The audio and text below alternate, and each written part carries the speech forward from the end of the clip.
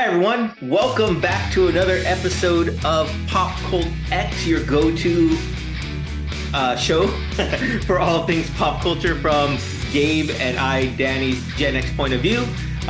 Thank you so much for tuning in again to our show. If you didn't see on our social medias, there's one thing that I'm really excited about and really happy about, and Gabe, you know this. It's our approval for press badges at WonderCon. It's something that's really exciting to me for some strange reason. It almost feels like it validates what we're doing here on the show, that we're an official. Exactly. It legitimizes us. We're no longer the bastard child. Yeah, I like that. So thank you, everyone, for your continued support. We'll be sure to see you at WonderCon if you're going to go. Yeah, just really exciting.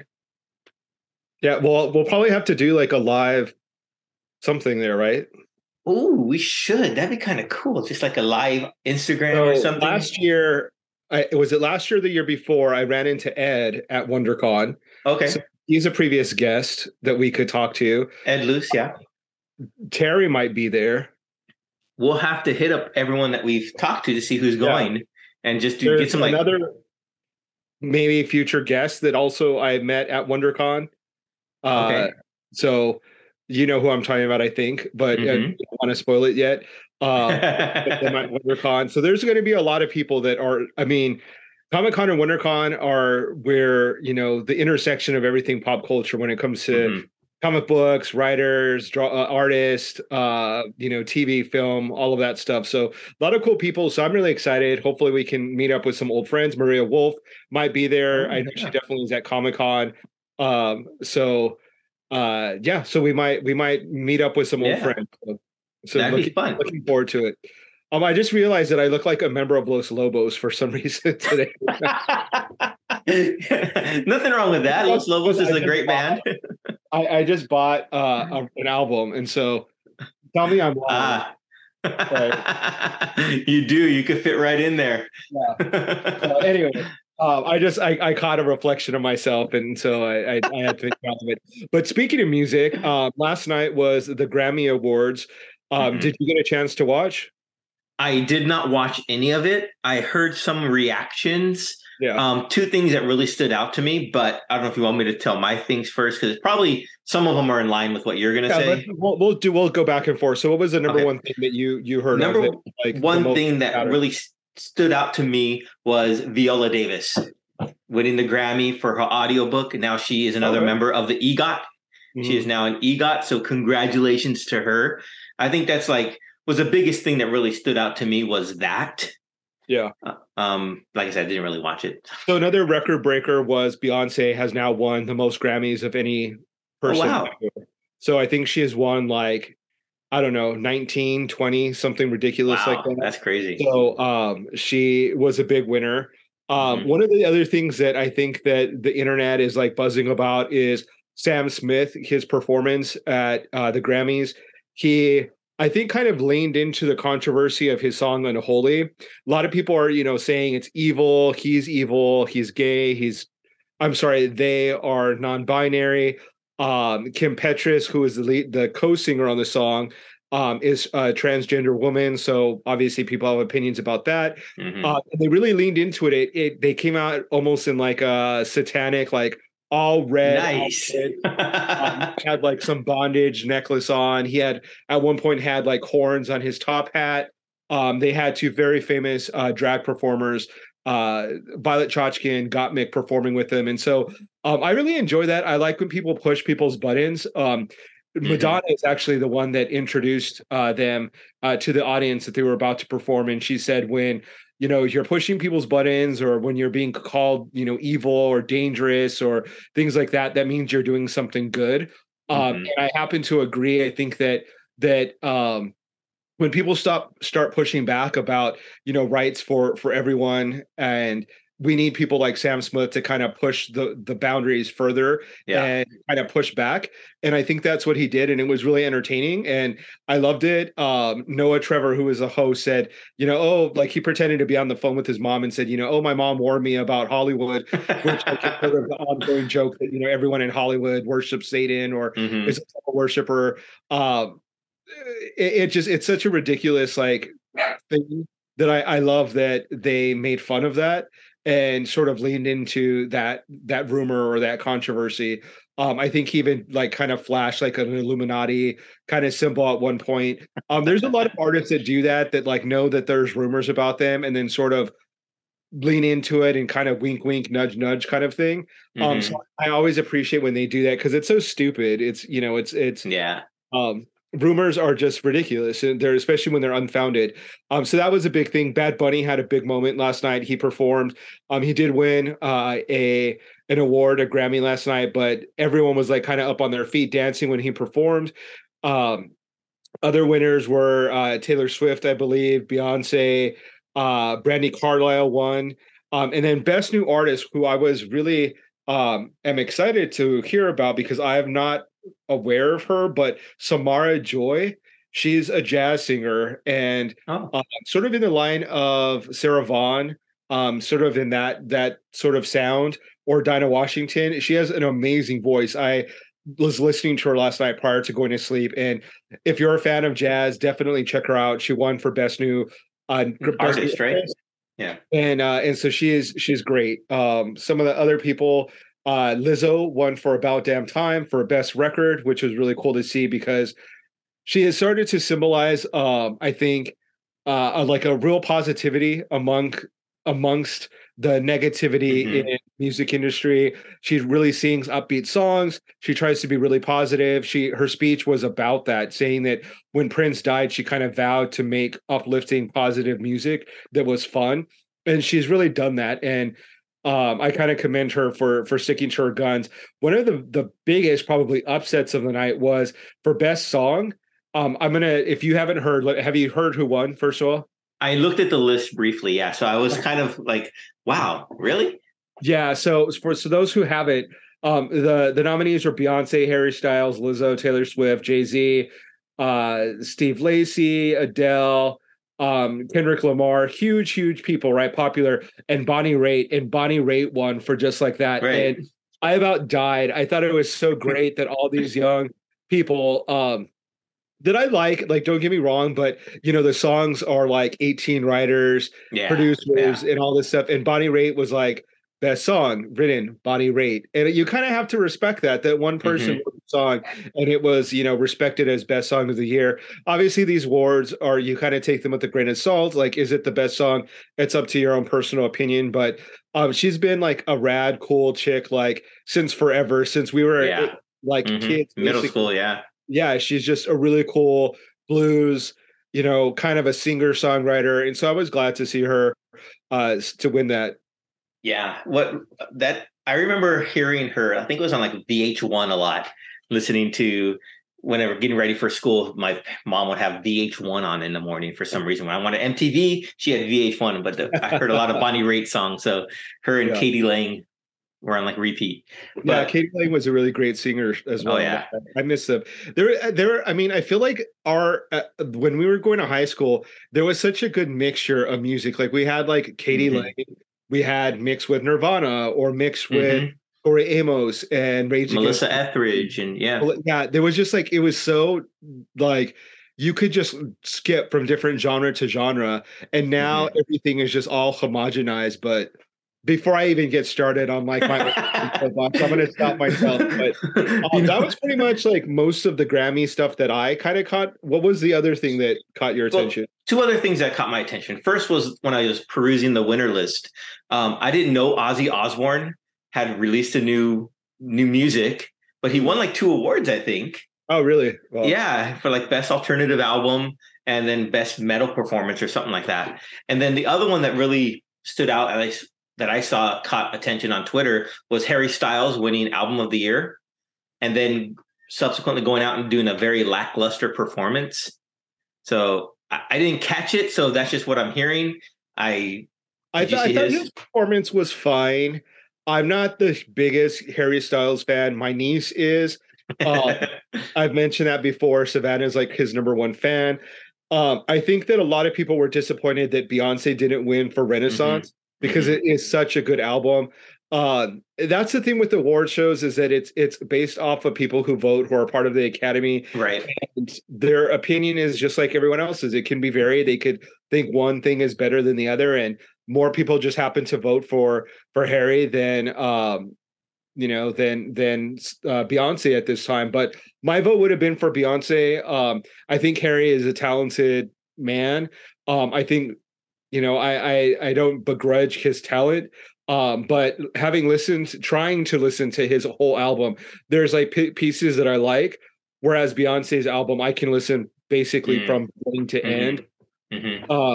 There is a little bit of an originality thing when it comes to Beyonce's album, because there is so much mixed in. Like, she has a lot of different artists, like remixed, sampled in it, that it does kind of evoke your nostalgia. So maybe that's why I like it a little bit more, is because I think she has like Donna Summer, Grace Jones, Khalees was on there, Big Frida. There's so Madonna, like so many different things like remixed in her music, that it's so like layered that, like, do you like it because it's a really good album, or is it like kind of nostalgic?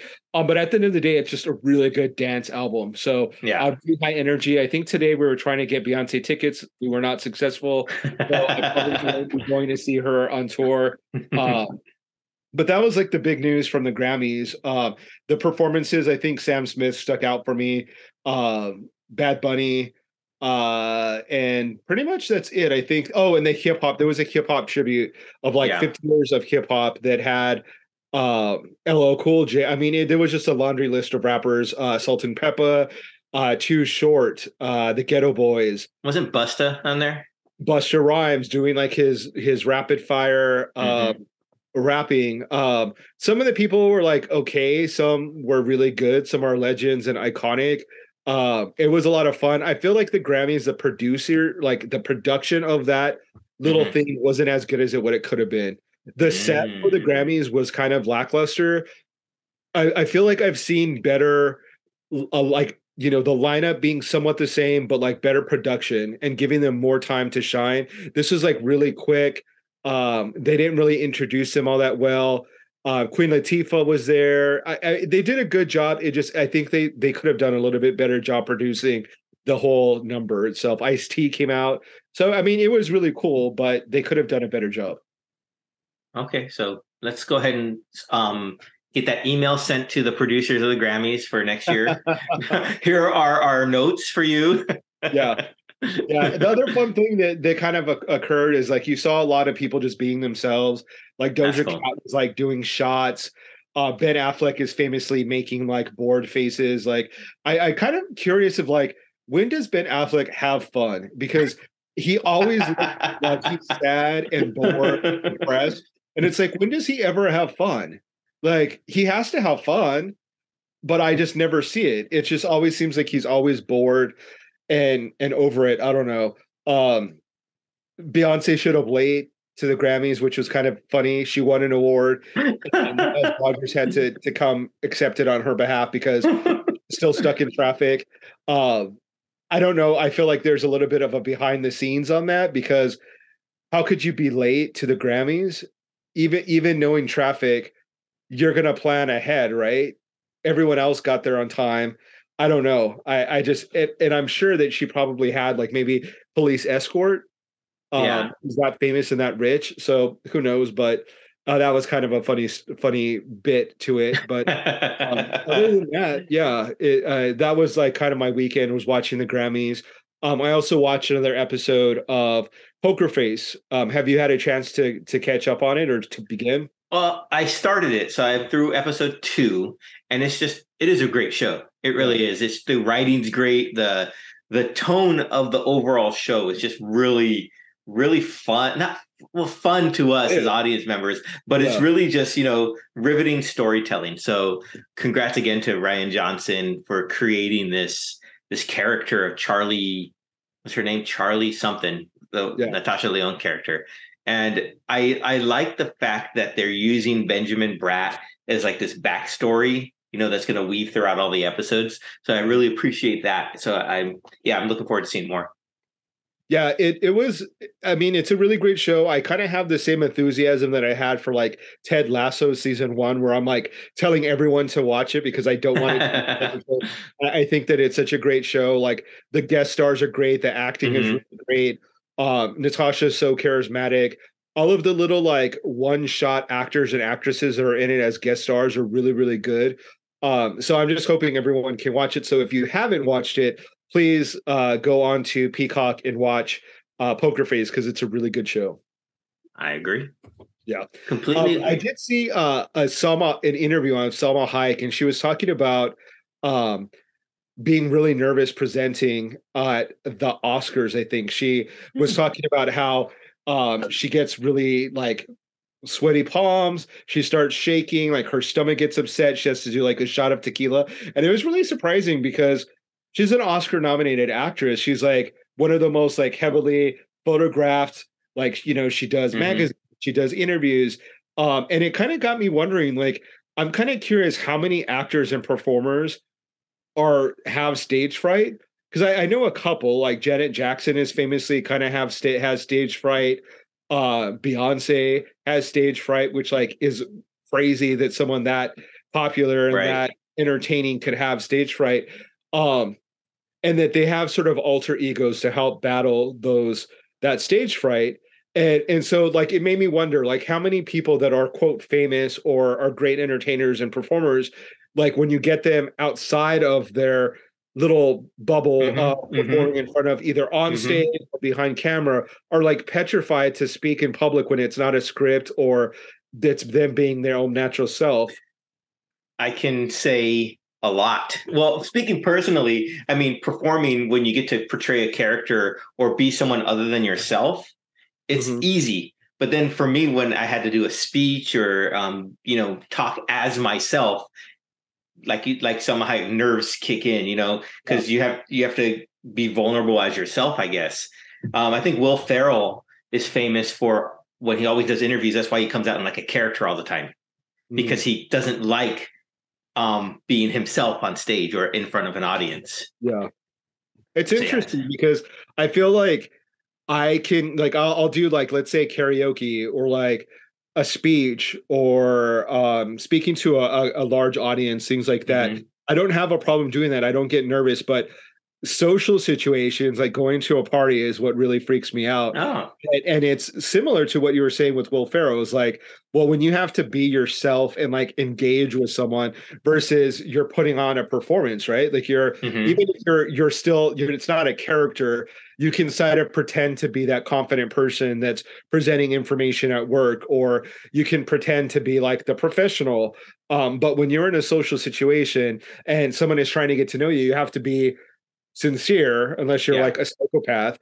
And so it's harder for some people, I think, to be able to do that. But I'm curious how stars deal with that, like how performers deal with that, of that anxiety and that that little self-saboteur, like that voice in their head Hmm. that Hmm. says, you're not good enough, or they're all going to laugh at you, things like that. So, Yeah, I hear you. And I want but you not to in a put good a way. They're all going to laugh at you, but not in a good way. right.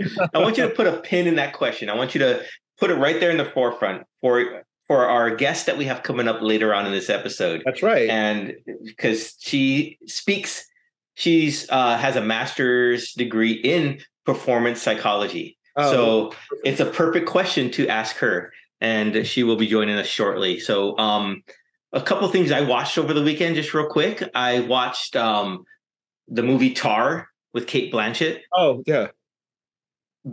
It was a great movie. It was like just like about the composer Tar's life, Lydia Tar, and what she goes through, how she's on top of the world, and at the end she comes down to where I guess she always not ridiculed or made fun of, but she ends up at the bottom. But Yeah. Kate Blanchett performance was Oscar worthy, so I can very well easily see her winning the Oscar for that.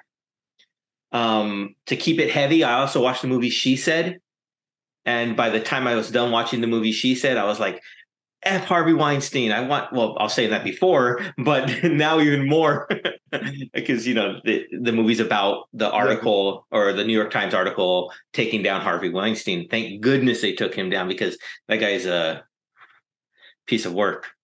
Yeah. Um, and then to lighten up the mood and make it a little bit lighter, I watched a movie called Lyle Lyle Crocodile, which I think it's based on a children's book. So it's about a singing, dancing crocodile called Lyle. And it was a lot of fun. The songwriters, the original songs in there were the same team that wrote Dear Evan Hansen.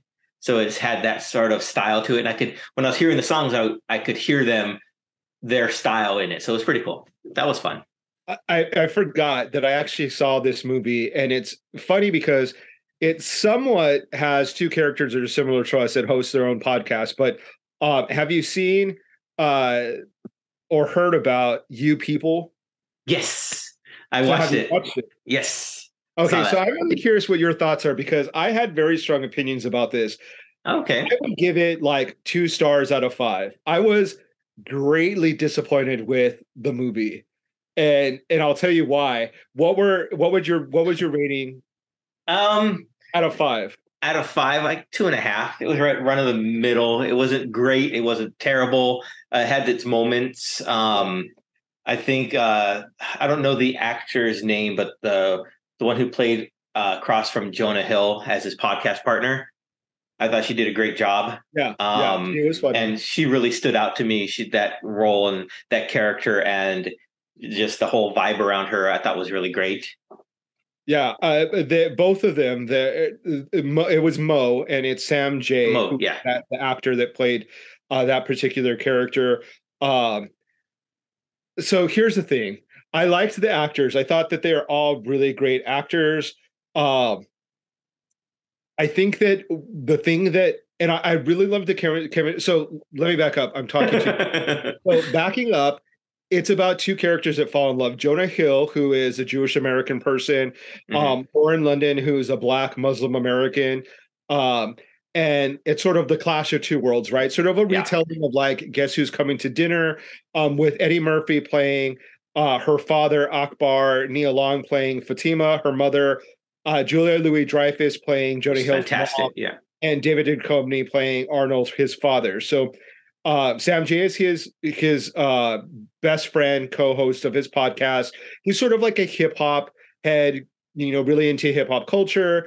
So sort of like a cultured white guy, if you will. Where it goes wrong for me is that it makes both sets of groups of people look ridiculous. So Julia Louis-Dreyfus, who is an amazing actor, she's so talented, was so wasted on this, plays the most vapid, sort of ignorant, just not realistic person. I know that racist people exist, and this was sort of trying to be like a liberal person who doesn't know any better. That was sort of the archetype that they were trying to make fun of. Someone who claims that they're liberal but says the wrong things, says like little microaggressions. And I think that could have been very funny, and it also could have been really enlightening for us to see a character like that. But it was just so over the top and so ridiculous. Like her accidentally pulling a Black woman's wig off. Her basically wanting to say like, "Can I touch your hair? It's so cool. Like you're so cool. You're a Black girl. Like I'm gonna have Black grandbabies. That's so cool." Yeah. It was just very heavy-handed. The Eddie Murphy and Nia Long character play conservative Muslim Americans. But then they go and do things that don't make sense. Like they're drinking alcohol, which if you were a Muslim conservative American, I would assume that that's not thing you do. Say this really quickly before Rachel comes on, our guest. But then there's certain things that they're doing that is like completely against. So like the Muslims look horrible, the Jews look horrible. The only people that look good are the kids, but it's not enough to stretch it into a really good movie. The end. 2 stars. Don't watch it. Fair enough. That's my 15-second review. The only thing that really stood out to me that I didn't really like was how they had to make it a neat and tidy Disney ending. Yeah, they learned their lesson like that, and it wrapped up very nicely. The writing was really bad. It was really bad writing. And like I'm not Jewish like you are, but I found some of the things that were being said kind of really in poor taste and really in poor timing, considering like the whole anti-Semitism that's going on right now, particularly in hip hop with Kanye West. I thought that it was really ill-timed and really unfair to the Jewish community to paint them in the way that they were painted. Um, and granted, it's one family that they were focusing on. They weren't saying all Jewish people are like this, but in this particular climate, I felt uncomfortable and found that it was a little cringy. Yeah, I mean, Jonah Hill did co-write it, so I that. Yeah. So, Gabe, I told you to put a pin in that question. And the reason I told you that because our next guest interviewed is with Rachel Cohen. So Rachel is she calls herself, I guess, a mental skills strategist, which is an interesting title. And it's something that until Rachel brought it up to me, I had never heard of before. So welcome to the show, Rachel. How are you tonight? Excellent. Thank you for inviting me. Yes. Give us a brief rundown of what performance consulting is, just for someone like me before who might not have ever heard of this field.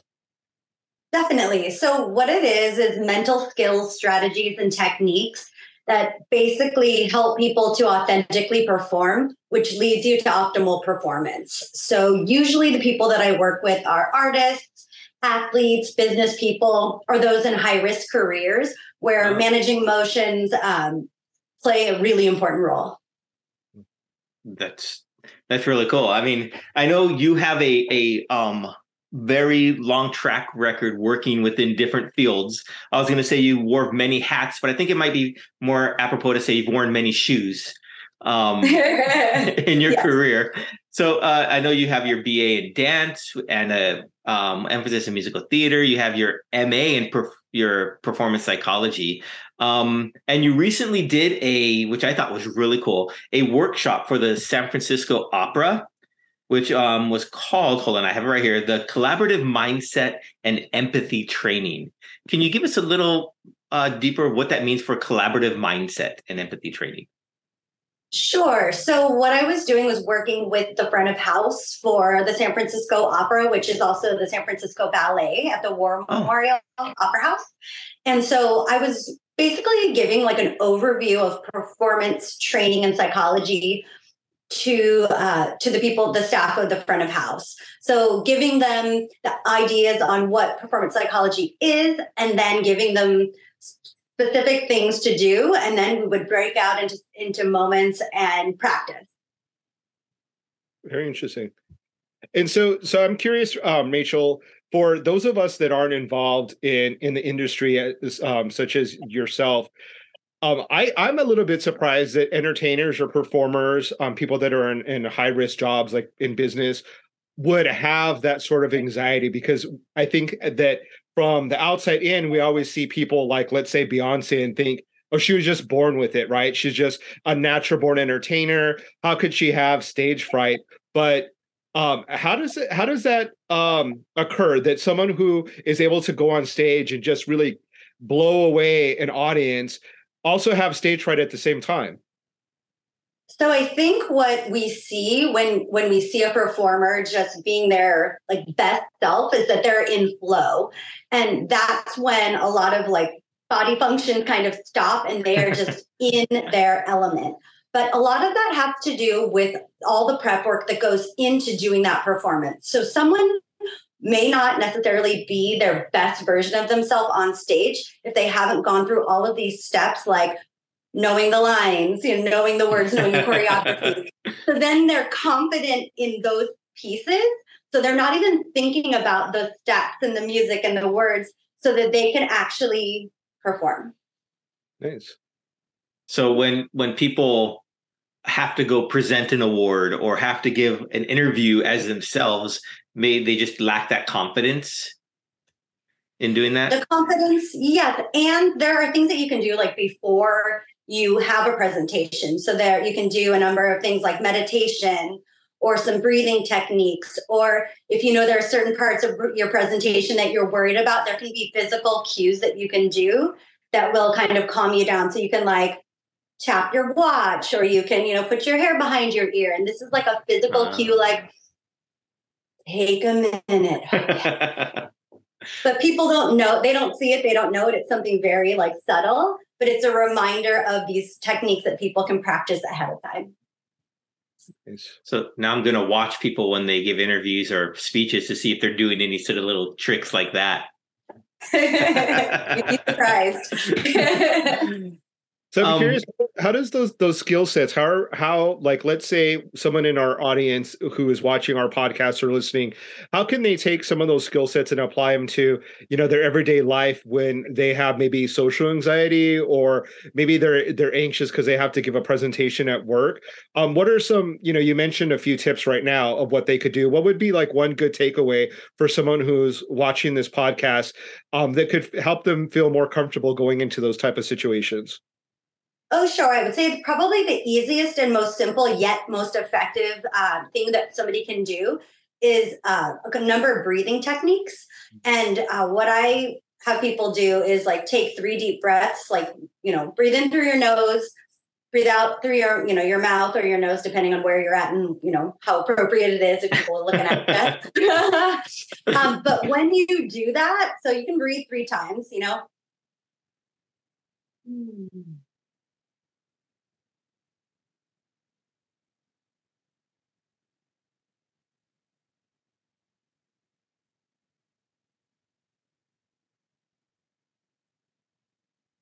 and then move on with whatever you're doing. But there are other added things that you can do too. So another technique is to, when you're breathing through your nose, you do what's called diaphragmatic breathing. So when you breathe in, you're expanding your diaphragm, kind of like singers, so that your blood oxygenates better.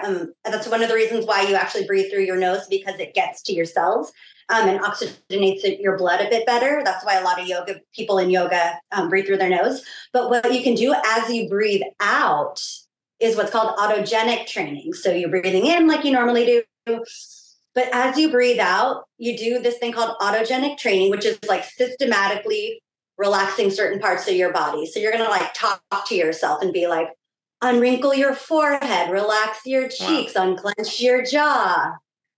Breathe again, breathe, through your nose and out, relax your shoulders, unclench your pelvis, relax your quad. So you can kind of like talk to your body, I would say top to bottom, and relax things and then do it again. And because what I find too is that you'll breathe in and like relax this part, do another breath, relax the next part, do another breath, relax the next, half of your body. By the time you get to another breath, everything else has gone back to what it normally does, which is tense up. So you can keep repeating this because your body just wants to go to what it's used to, which is tension in certain places. And so you're teaching yourself that you're basically tricking your mind. When you breathe and relax your body, you're basically calming yourself. And so your body's going to be calm. So it tells your mind to be calm. Nice. Wow. Oh, interesting. I have anxiety kind of in a generalized, non-performance related sense. I was sharing with Danny that I can give speeches, I can, be on a podcast and I'm fine, but it's social situations that give me anxiety where I'm, having to be my sincere or authentic self. Not that I'm not here, but I feel like, when you're developing relationships, it's a different type of or aspect of your personality that's on display versus when you're on or you're performing. I've heard of a lot of performers that have a sort of second personality, and they sometimes even name that alter ego. Have you ever come into performers that have that? Like famously, Beyonce has the everyday person, and then Sasha Fierce, who is, the great entertainer. Have you ever run into anyone in your teachings and learnings that has something similar to that? I have, and I think part of it has to do with getting comfortable with who you really are. So until you can get to that point, you create the person that you'd like to be. So this idealized self. So hopefully, eventually you actually become that person that you've created. But until then, you kind of fake it till you make it. Right. That's what I've always heard. Fake it till you make Right? it. It's like my mantra. Well, you've also have a background in theater and dance, and you recently were in production of Rent up there in San Francisco. Wow. And you were the dance captain, correct? I was, yes. I've always wondered, what does a dance captain do? Sure. So really, I'm in charge of knowing all the choreography for every single person on stage. Wow. And then in knowing that, if somebody gets sick or hurt or something happens, there's a new person who comes in. So it's oftentimes people they're understudies, they're swings. Mm-hmm. So it's communicating with the people that are coming in to make sure they know, where to go and what to do. And in the production that I was in, almost every ensemble member was also double cast as a main role. And so most performances were different. So every single time we performed, it was like, hey, there's 4 of us. Hey, there's 8 of us. Oh, I have a solo today. So knowing where to be, especially for safety, but also so that you can keep the artistic, basically so that you're honoring the people who've created the production. You don't want to just make something up. You want to make sure that you're in line with the goal of the production and the look of the production. It's really cool. How was that participating in that musical? I think that Rent was sort of like the musical for our generation, right? Similar to how Hamilton is for like a younger audience today, or, now been a couple years. Growing up, Rent was just like so powerful and meaningful to people in like the Gen X, generation. How is it like being part of that cast? It was absolutely incredible. This cast, I have only one other time had a cast like this where every single person came in and was just committed and loved what they were doing. They were prepared. They sincerely cared about each and every person. And so, somebody would be like, get a minute's notice that they were going to be the lead. So everyone would run around and like get Angel's makeup on because, all of a sudden Angel is not in his normal stage makeup. He is now going to be a woman. So, 3 of us are doing hair and makeup and like making sure that the costumes are in order. And so I think there was such camaraderie and collaboration and a love of theater, but also a love of each other. And I feel like it was just the most ideal situation. I hadn't done theater in years, and this was a perfect way to like enter back into the scene. Nice. When you mentioned Angel, the thought occurred to me, wow, let's say you're another character and you're dancing, and then to have to go into Angel and then say, you're gonna have to do this choreography, but like in heels.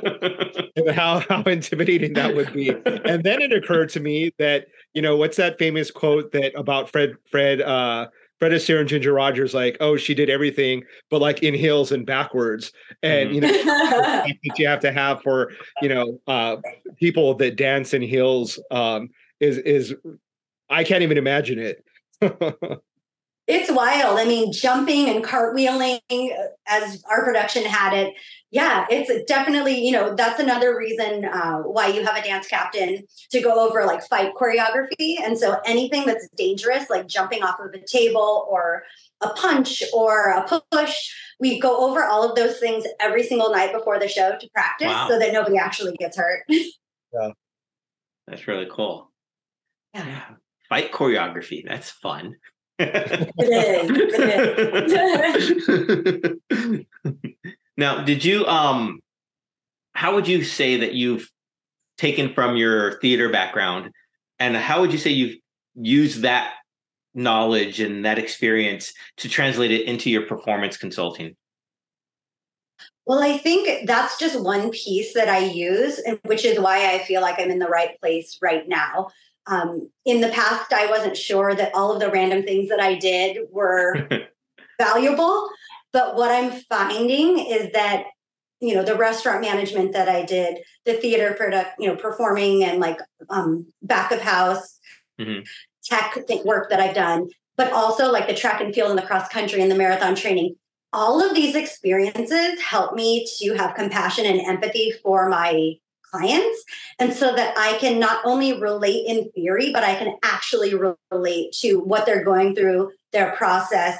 And so when somebody, shares information with me, it's very, very often I share a story of something that I've done in the past, not to boast, but just to relate so that they know that I know what they're talking about. So like, it's much more, people trust you much more when they know that you've gone through what they've gone through. Absolutely. I kind of think of, I've kind of battled with weight and weight loss and weight gain. And when I'm looking for a trainer, I often look at someone who's lost weight themselves, because how can you relate to me if you've always been fit and muscular your whole life and you don't know what it's like to have to lose a large amount of weight? Or similarly, my therapist that I see also has dealt with mental health in her personal life. And so I have an additional sense of security that it's, I'm talking to someone that really understands what I'm going through as well. So I very much agree with what you were saying there. Thank you. What would you say to someone who's thought or thinking about doing something like this, but there's always been like that stigma around going to therapy or seeing someone in that realm of psychology stuff? What would you say to them to get them over that, to go ahead and, just do it for your own well-being? Well, one, I would say that, performance psychology, although the word psychology is in the terminology, it's really focused on strategies and techniques that are mentally focused, but we're not diving into eating disorders or any of these things. I'm not qualified to talk about that.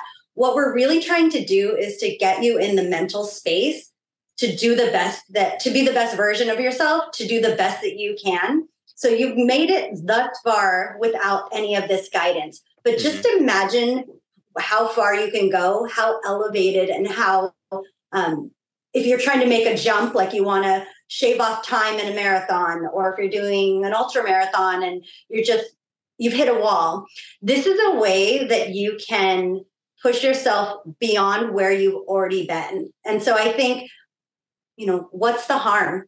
What's the harm in seeing how far you can go? That's true. Do you find it more helpful for your potential clients to come in with a particular goal in mind?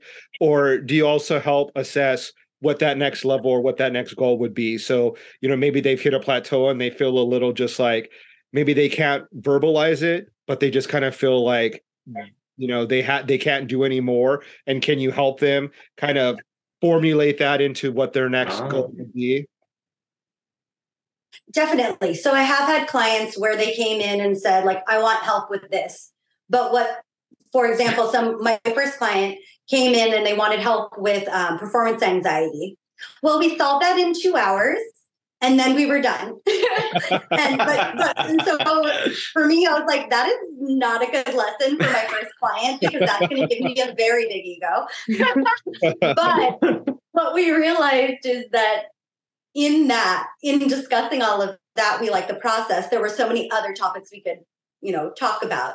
And so the next session, it was like, well, okay, so we handled that. What else is there? And so because it's like individualized and because it's self-directed, the person will just start talking and I will like pull out certain things that I hear and see and mirror.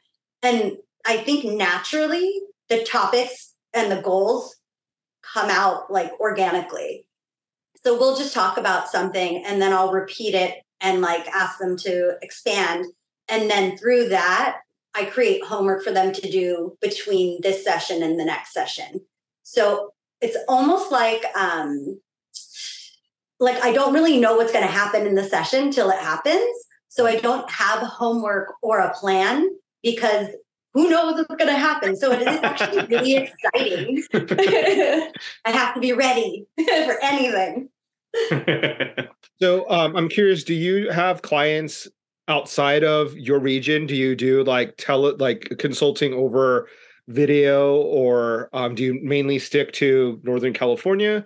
If one of our audience members down here in Southern California or in Las Vegas, or really anywhere in the world, wanted to have you as a consultant, would that be available for them through Zoom or Zoom? something? Absolutely. So I started this consulting business during COVID, where people weren't meeting or weren't comfortable meeting. And so yes, many of my clients were actually, my first client was in LA. Another one of my clients is in San Diego. And so depending on the person, we would meet in person, or we would meet on Zoom, or we would talk on the telephone, or a mixture of all of those things. So really, it just, whatever is most effective for the person is what we'll do. Awesome. And so my next question would then be, if someone is interested in getting some consultation by you, how would they find more information, or could you direct them to learn more about that? Oh, sure. So I have a website. It's Run Rachel Run, RunRachelRun.com. And so it has a bio and some testimonials, but there's also a spot where you can get more information and book a session with me just to chat and discuss whether we can work together and whether we would be a good fit. Excellent. Very cool. Well, we are a pop culture show, so I'm just going to ask you some lightning questions real quick. Just for what's your favorite movie, favorite music, favorite musical, favorite book, anything like that you can just, share with us. Give us a little bit more of who Rachel is. Oh, so many things. My gosh. Okay. Let's see. Favorite musical, Hamilton. I've seen it too many times, but yet not enough times. Favorite book right now, I would say Jeanette McCurdy's book, I'm Glad My Mother Is Dead. Oh. It was just most recent favorite book. Well written, so raw and beautiful, and don't let the title scare you. It's because I was on a plane reading it, and I thought I was being judged, but I just let it go and kept reading the book. Let's see, favorite movie. Oh gosh, probably Roman Holiday with Audrey Hepburn. Nice.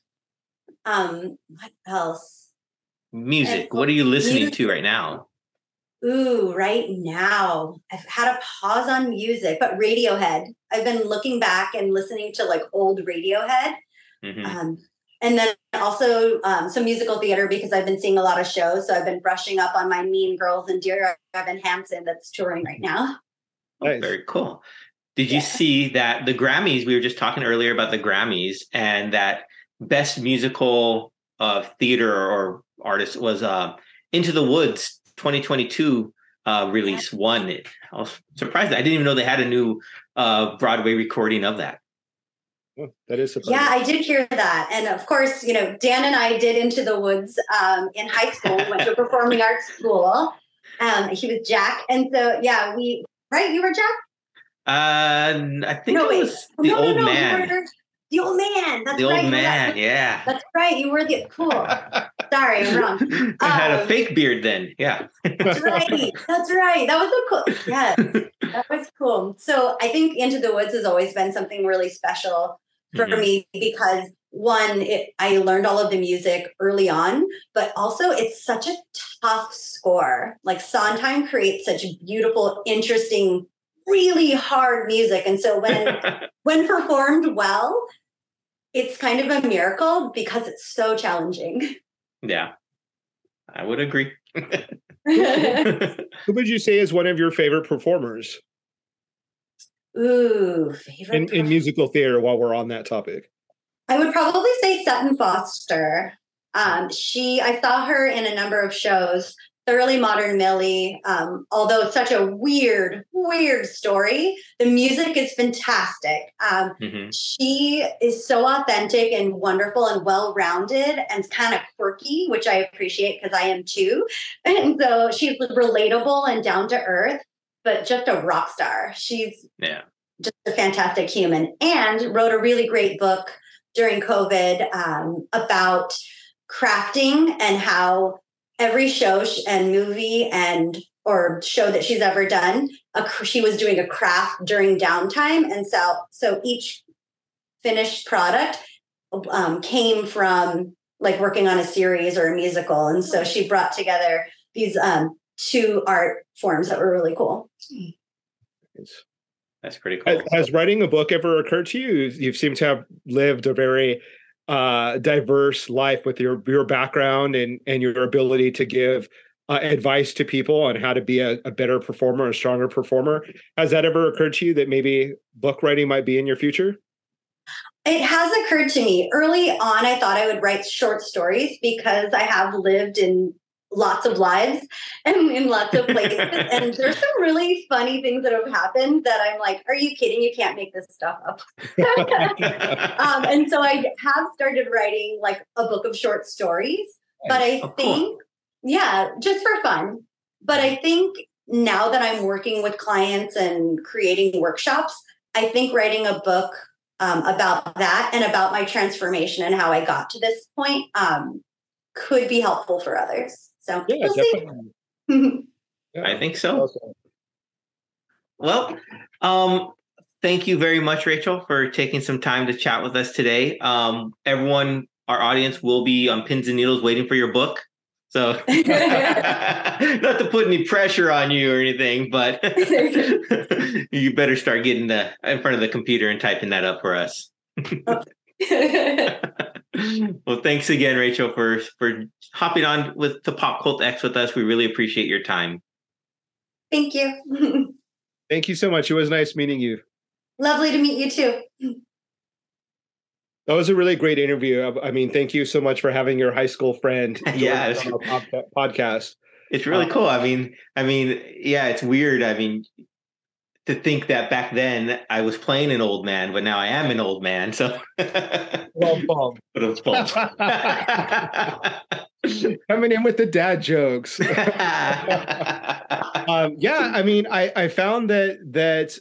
Here at Pop Cult X, we obviously have our spin on things because we're part of the Gen X generation. Mm-hmm. And Rachel, obviously being one of your contemporaries, is from that same generation. And it really speaks to, I think, her story on how we as a generation determined that, we weren't going to be like our parents and stick to one thing and stick into one thing and like focus on it and then do what we were passionate about when we retired. As she mentioned, she was a restaurant manager, dance captain, performer, consultant.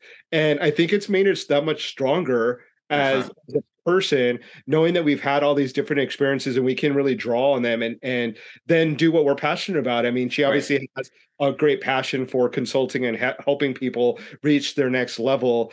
Whereas, us, we've had our corporate gigs, we've, done, IT, we've done banking and finance, but then we also have our creative side with the photography and now with this podcast. And we're seeing, that we can have fun and enjoy ourselves, even though, it wasn't the one thing that we initially at 19 said, oh, we have to go and start a podcast or be on the radio. This is something we can start now. So I very much appreciate that we've been able to do this podcast and that we found our little audience that likes to listen and watch us every now and then on YouTube and on Apple Music or Spotify.